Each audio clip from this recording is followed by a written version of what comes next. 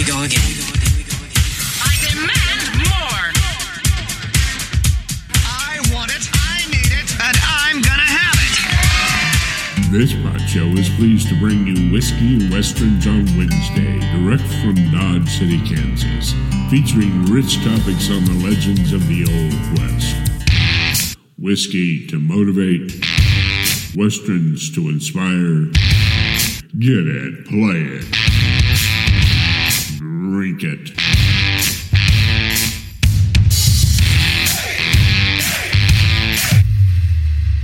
Welcome, everybody, to our very first Whiskey and Westerns on Wednesday pod show.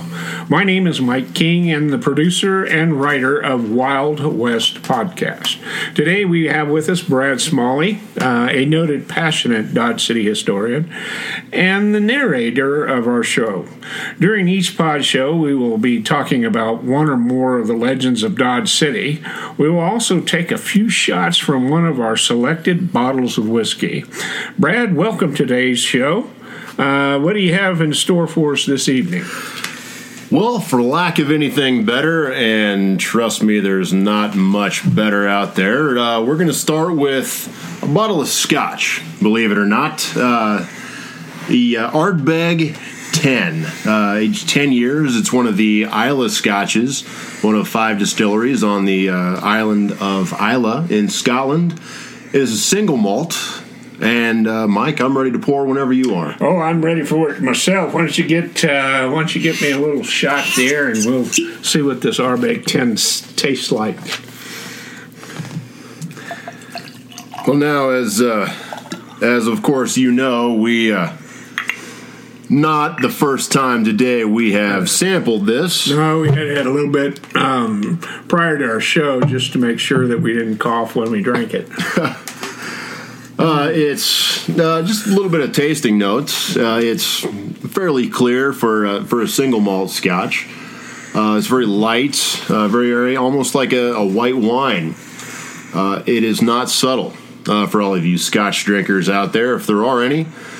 Now, I should add, of course, since we are, of course, a American Western podcast, Scotch, not the most American of alcohols. However, like many Scotches, Islay is aged in American bourbon casks. So there you have it. There's the American tie. That's very good to know, Brad. And you know, one of the things that has always been a mystery to me, we're drinking out of a glass here, and you poured me a little bit more than a shot. But anyway, I was thinking about the shot glass. Can you tell me a little bit about the history of the shot and the shot glass? Because what I understand is that the Cowboys used to trade a bullet for a shot of whiskey, and that's why it was called a shot of whiskey. Is there any truth to that, or is that myth? That's one of those great American Western myths, really. The story is great.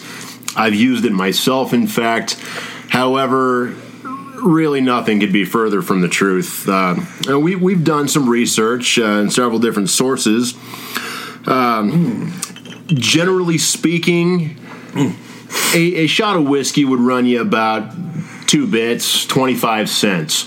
A specific Dodge City example, when George Hoover opened up the first bar that became Dodge City, he was selling a ladle, whiskey by the ladle, for 25 cents. Now, of course, we have no way of knowing how big his ladle was. No, we don't. But you can imagine a ladle back in those days. Probably more than our standard shot in 2018. A cup of coffee out of that one. Now, the price that we have figured is in the 1870s, 25 cents would have bought you not one bullet, closer to 10. Yeah, okay. So bullets were cheaper then than 25 cents. Well, life is a little bit cheaper than a shot of whiskey, I guess. I guess so. All right. Well, I can tell you that your fact and legend story really does not come close to the sweetness of my first shot of Ardbeg. So I'll beg you for another one. How about that? We've got a whole bottle to go, Mike. Okay, well, I'm going to take another shot of this, and we'll keep on moving here. Okay, one or more questions before we get started on the legendary character of the Old West. Why is peat needed for whiskey production, and how does the smoke flavor come into the whiskey? Well, in that part of Scotland, actually in much of Scotland, one of their biggest natural resources is peat. Okay. Now, peat is... It's almost sludge, really. It is decayed vegetable matter that over the course that in the whiskey, or what they use to dry it out. Okay. It is, whereas in many parts of the frontier they would use, say, buffalo chips to start a fire. Very good. Any sort of natural resource, something that could dry things out. Because they would use their peat. This doesn't taste grassy at all. Not in the slightest. No. Not in the slightest. What you're getting is the smoke that dried out the barley that they use to make then the whiskey. Much as they would just any campfire. And there are several scotches out there that you can really tell that campfire odor. You can really get that smoke. This is more of almost more of an oily smoke, but that's really all it was used for, is just to dry out the grain. Well, just kind of taking a sniff of this, you were talking earlier that it smelled a little like black pepper. There are a lot of different tasting notes. We could go probably another 30 minutes just talking about all the flavors that we can get out of here, and we did that a little bit before we even got started. Before we came on the air, folks. Yeah, we had a nurse with us too, and she was talking about it smelled a little like a Band-Aid. That is not uncommon in a single malt Scotch, especially not from the Islay Scotches. I don't know how else to describe that other than when you first open up a box of brand new Band-Aids, you get that. We were talking also, she was getting some of that ether. Ether, was that in the nose or the I get that what you're talking about. I almost got a little more menthol okay. in there, and the more I'm thinking about that kind of Band-Aid,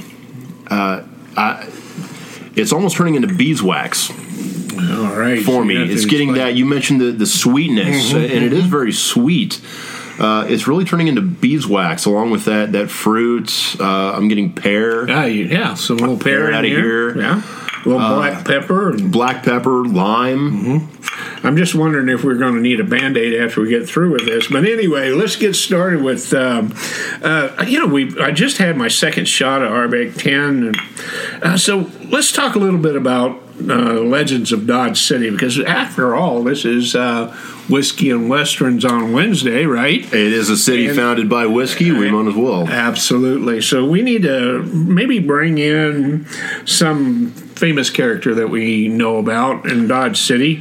Do you have a special character in mind for tonight's show? In fact, I do. Given the nature of what a nice glass of whiskey will do with a group of friends, sort of brings out the good humor in us all, don't you think? Oh, I think so. And if I take one more of these, which I probably will there in a minute, but go right ahead. Tell us about... Well, I'll tell you, nobody in Dodge City, and I do mean nobody, had a better sense of humor than a feller by the name of Luke McGlue. Luke McGlue. Now, sounds kind of like an Irishman. It might have been, except for the fact that he never did exist. Well, I can tell you this Ardbeg Ten exists, and that's Irish. It's Scottish, but close enough. Oh, well, it's a different country then, right? The same so maybe he people. was Scottish instead of Irish. It could have been, but the fact remains he was a completely fictional character. Oh, okay. See, now Luke was, to put the easiest spin on it, Luke was the scapegoat for all of the practical jokes that happened in and around Dodge City during that time. Well, would that be because of the whiskey?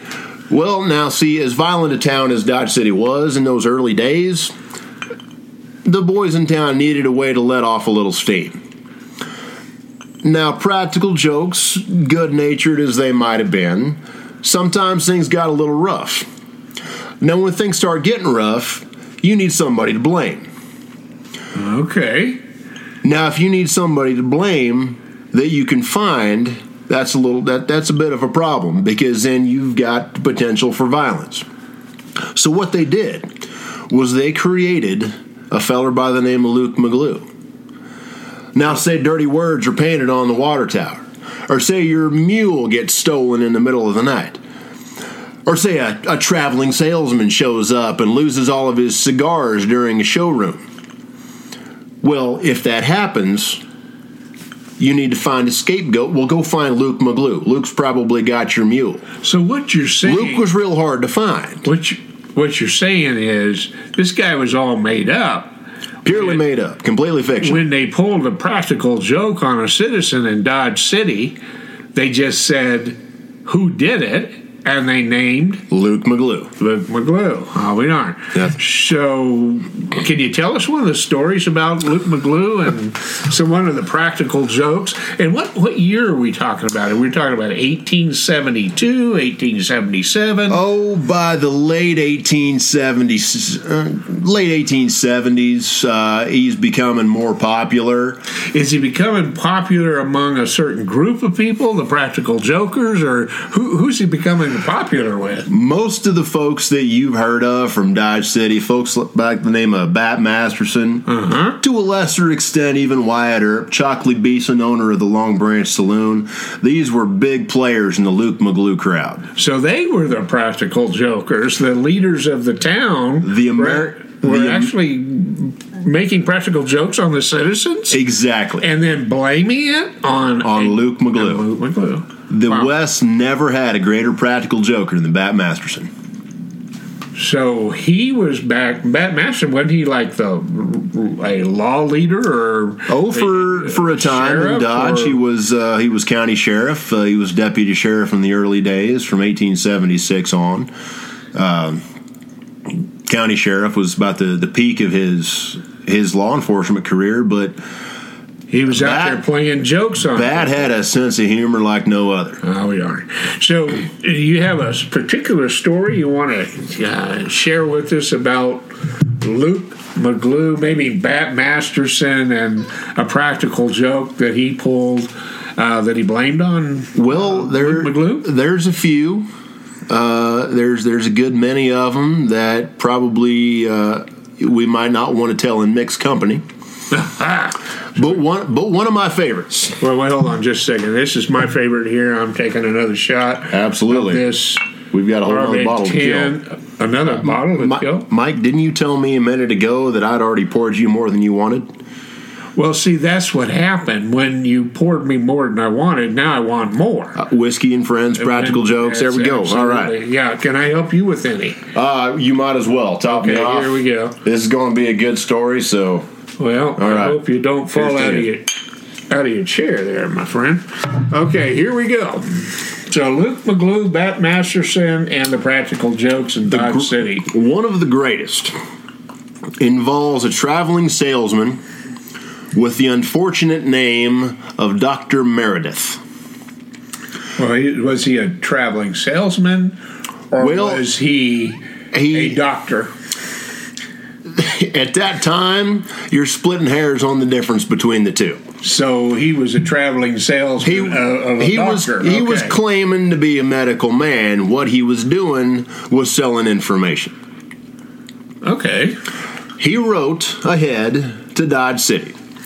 And in his letter, he asked if there was anyone in town who might be interested in hearing a lecture on, shall we say, private diseases. Well, would that be something you would be embarrassed about back in those days? Most generally, even then, yes. Okay. Given the leading occupation in many of the saloons and dance halls at that time, private diseases were a bit of an issue. So that would be something that the men of Dodge City would be interested in hearing. Potentially, yes. Okay. And see, even at that time, Dodge City was in the newspapers nationwide. People knew Dodge City.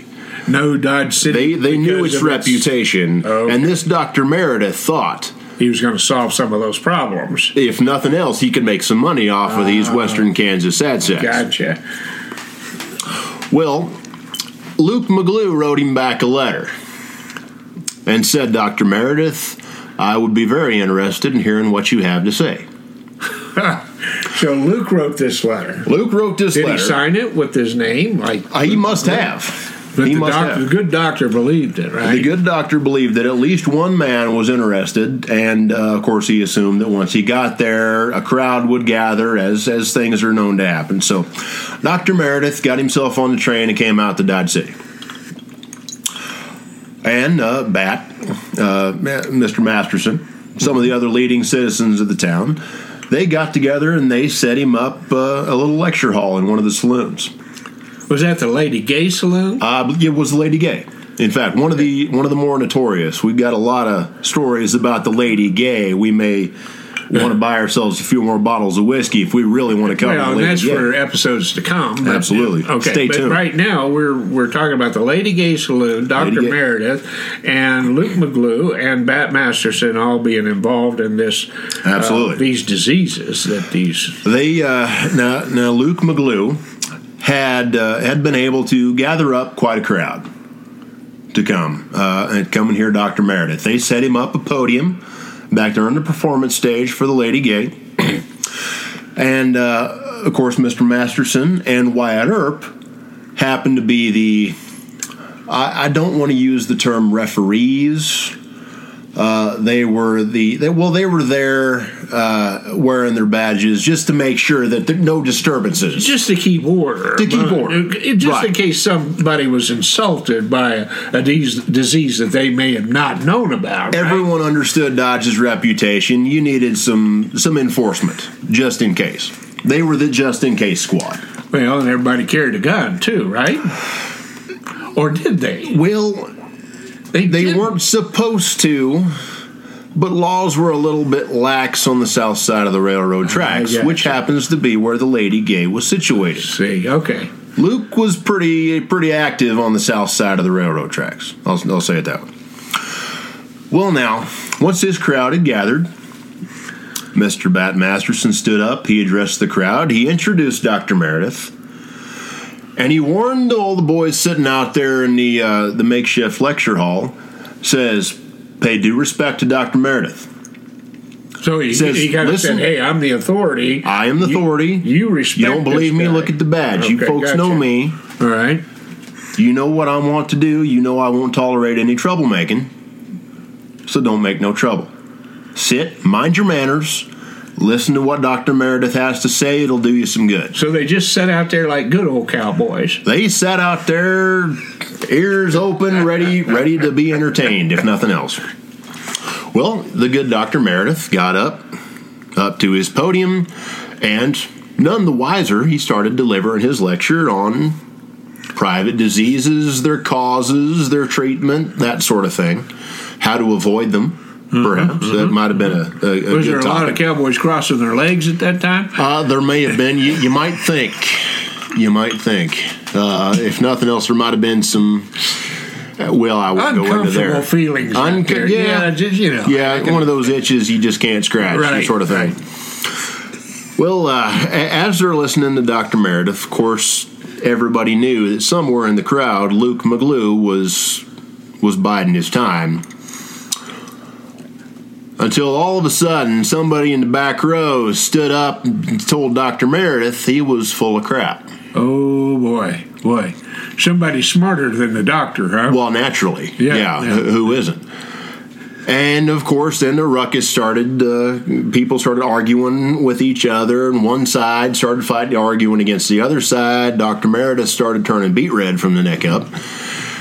And things started getting out of hand. Bat Masterson, of course, calm, cool, and collected man that he was, stepped down into the crowd, addressed the situation. He said, boys, sit down and shut up. Well, that would be the law talking to the cowboys who were rowdy, right? Exactly. But Luke McGlue's still in the audience somewhere. Luke's out there. Yeah. Luke's out there. Okay. He tells him, he says, again, sit down, shut up, mind your manners. I'm not going to tell you again. He returns the podium to Dr. Meredith. Said, Dr. Meredith, please continue. And Dr. Meredith, at the invitation, he continued his discussion. And it wasn't more than a few minutes before an outbreak starts again. Oh, boy. Okay. Dr. Meredith apparently said something that infuriated one of the cowboys. It may have been Luke himself. We don't know. History doesn't record exactly who it was that stood up and started shooting his mouth off. The Cowboys got mad and got upset. They started going off on each other and on Dr. Meredith and calling him just every name in the book and each other. And I mean, it was just short of guns being drawn. And Mr. Masterson, of course, seeing the situation starting to escalate, once again gets down, goes out to the crowd, and says, "Boys, this is your last opportunity." So he must have said that in a very firm way. Oh, absolutely. And when Bat Masterson and Bat had a reputation going all the way back to Adobe Wall. So they knew he wasn't a man to trifle with. And, of course, meanwhile, Mr. Wyatt Earp is sitting back there knowing full well what was going on. See, Wyatt knew... Wyatt had hung around with Luke a time or two as well. He knew the situation. Wyatt's trying not to smile. And, of course, so is Mr. Masterson. He's being as hard as he can while trying to hide the smirk, at least from Dr. Meredith. See, he's got his back to Meredith this whole time. Last time, he says, "Boys, I'm not going to tell you again. Sit down, keep your mouth shut, mind your manners, and pay attention." Returns the podium to Dr. Meredith. Third and final time, Dr. Meredith continues his lecture. By this time, he's getting a mite nervous. Words are starting to break. He's looking around the room, just wondering which one of these fellers might be Luke. Which one is going to start to ruckus the next time? And the second the Dr. Meredith stops paying attention, up jumps somebody, starts yelling back at Dr. Meredith, pulls his gun out, shoots the light out, guns start blazing. The room goes pitch black. The lamps are gone. Gunfight. It's pandemonium. So we got sparks in the air, lights out totally. Pitch black. In the saloon. Gunfire, gun smoke. Absolutely. It's just like pandemonium. Absolute pandemonium. Pure chaos.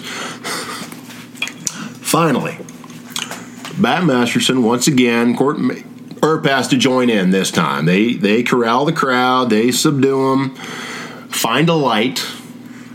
Turn a lamp back on, and they look around, and Dr. Meredith is nowhere to be found.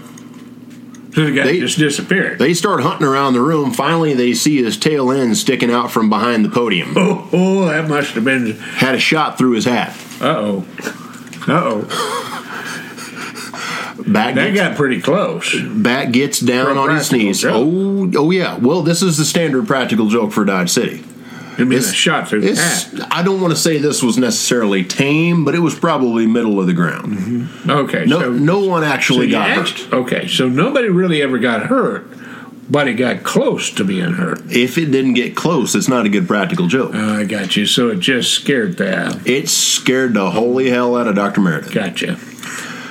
Bat gets down on his hands and knees. He apologizes profusely to Dr. Meredith. He said, "I'll tell you what we're going to do." He said, "This is just not working out. I apologize. I don't know what's gotten into these boys. We're going to try this again. We're going to put you up in the Dodge House. We're going to get you a nice hotel room, and we're going to come back. We're going to give you the Dodge City treatment all day tomorrow, and tomorrow night we're going to do this all over again, and we're going to do it right." Oh, okay. So now after he's got a whole shot through his head, Bat Masterson's actually telling him that we're going to do another night of this? We're going to give it another shot. Well, see, he doesn't want to seem inhospitable. Well, of course not. I mean, that's what Dodge is. At its best, Dodge was known as very hospitable. Yeah. If to anybody that came into town, they were absolutely. Good to. Yeah. Absolutely. They roll out the red carpet. Well, Dr. Meredith, still shaking, thanks Mr. Masterson. He eyeballs the hole in his hat, returns the hat to his head, and as stiffly and proudly as he can, takes his briefcase, all of his papers, and walks out the front door across the street to the Dodge House Hotel. The next morning, they go to find him. try to set up an appointment for that evening, and Dr. Meredith has already boarded the train and is gone from Dodge City, never to be seen or heard from again. Well, I'm sure glad I hope they didn't sell tickets that morning for that event, because that probably would have been in somewhat of a dilemma on who was going to make the next speech. But anyway, that's a great story, Brad. That's one of my favorites. Enjoy that. So we're going to have to talk a little bit more down the road about more whiskey, of course. Oh, absolutely. And we're going to have more legends, of course. Well, the one thing Dodge is not short on is whiskey and legends. We got a lot of whiskey to look at, drink at. Absolutely. And then we have a lot of legends to talk about. Mm-hmm. And we're going to do this every Wednesday, right? We are. Well, that's a good thing. Whiskey and Westerns on Wednesday. Going to make this very simple. We do two things. We drink whiskey and talk about the American West. Well, if you want to hear a story about the legends of Dodge City, join us on the Wild West Podcast. You can do a Google search, Wild West Podcast, and we will be here every Wednesday for you guys, just testing out a new whiskey, and also listen to our show, Whiskey and Westerns, and then, of course, join us for the Luke McGlue story at the Wild West Podcast this week on Wednesday, Whiskey and Westerns. We want to thank you for listening to our pod show. Thank you.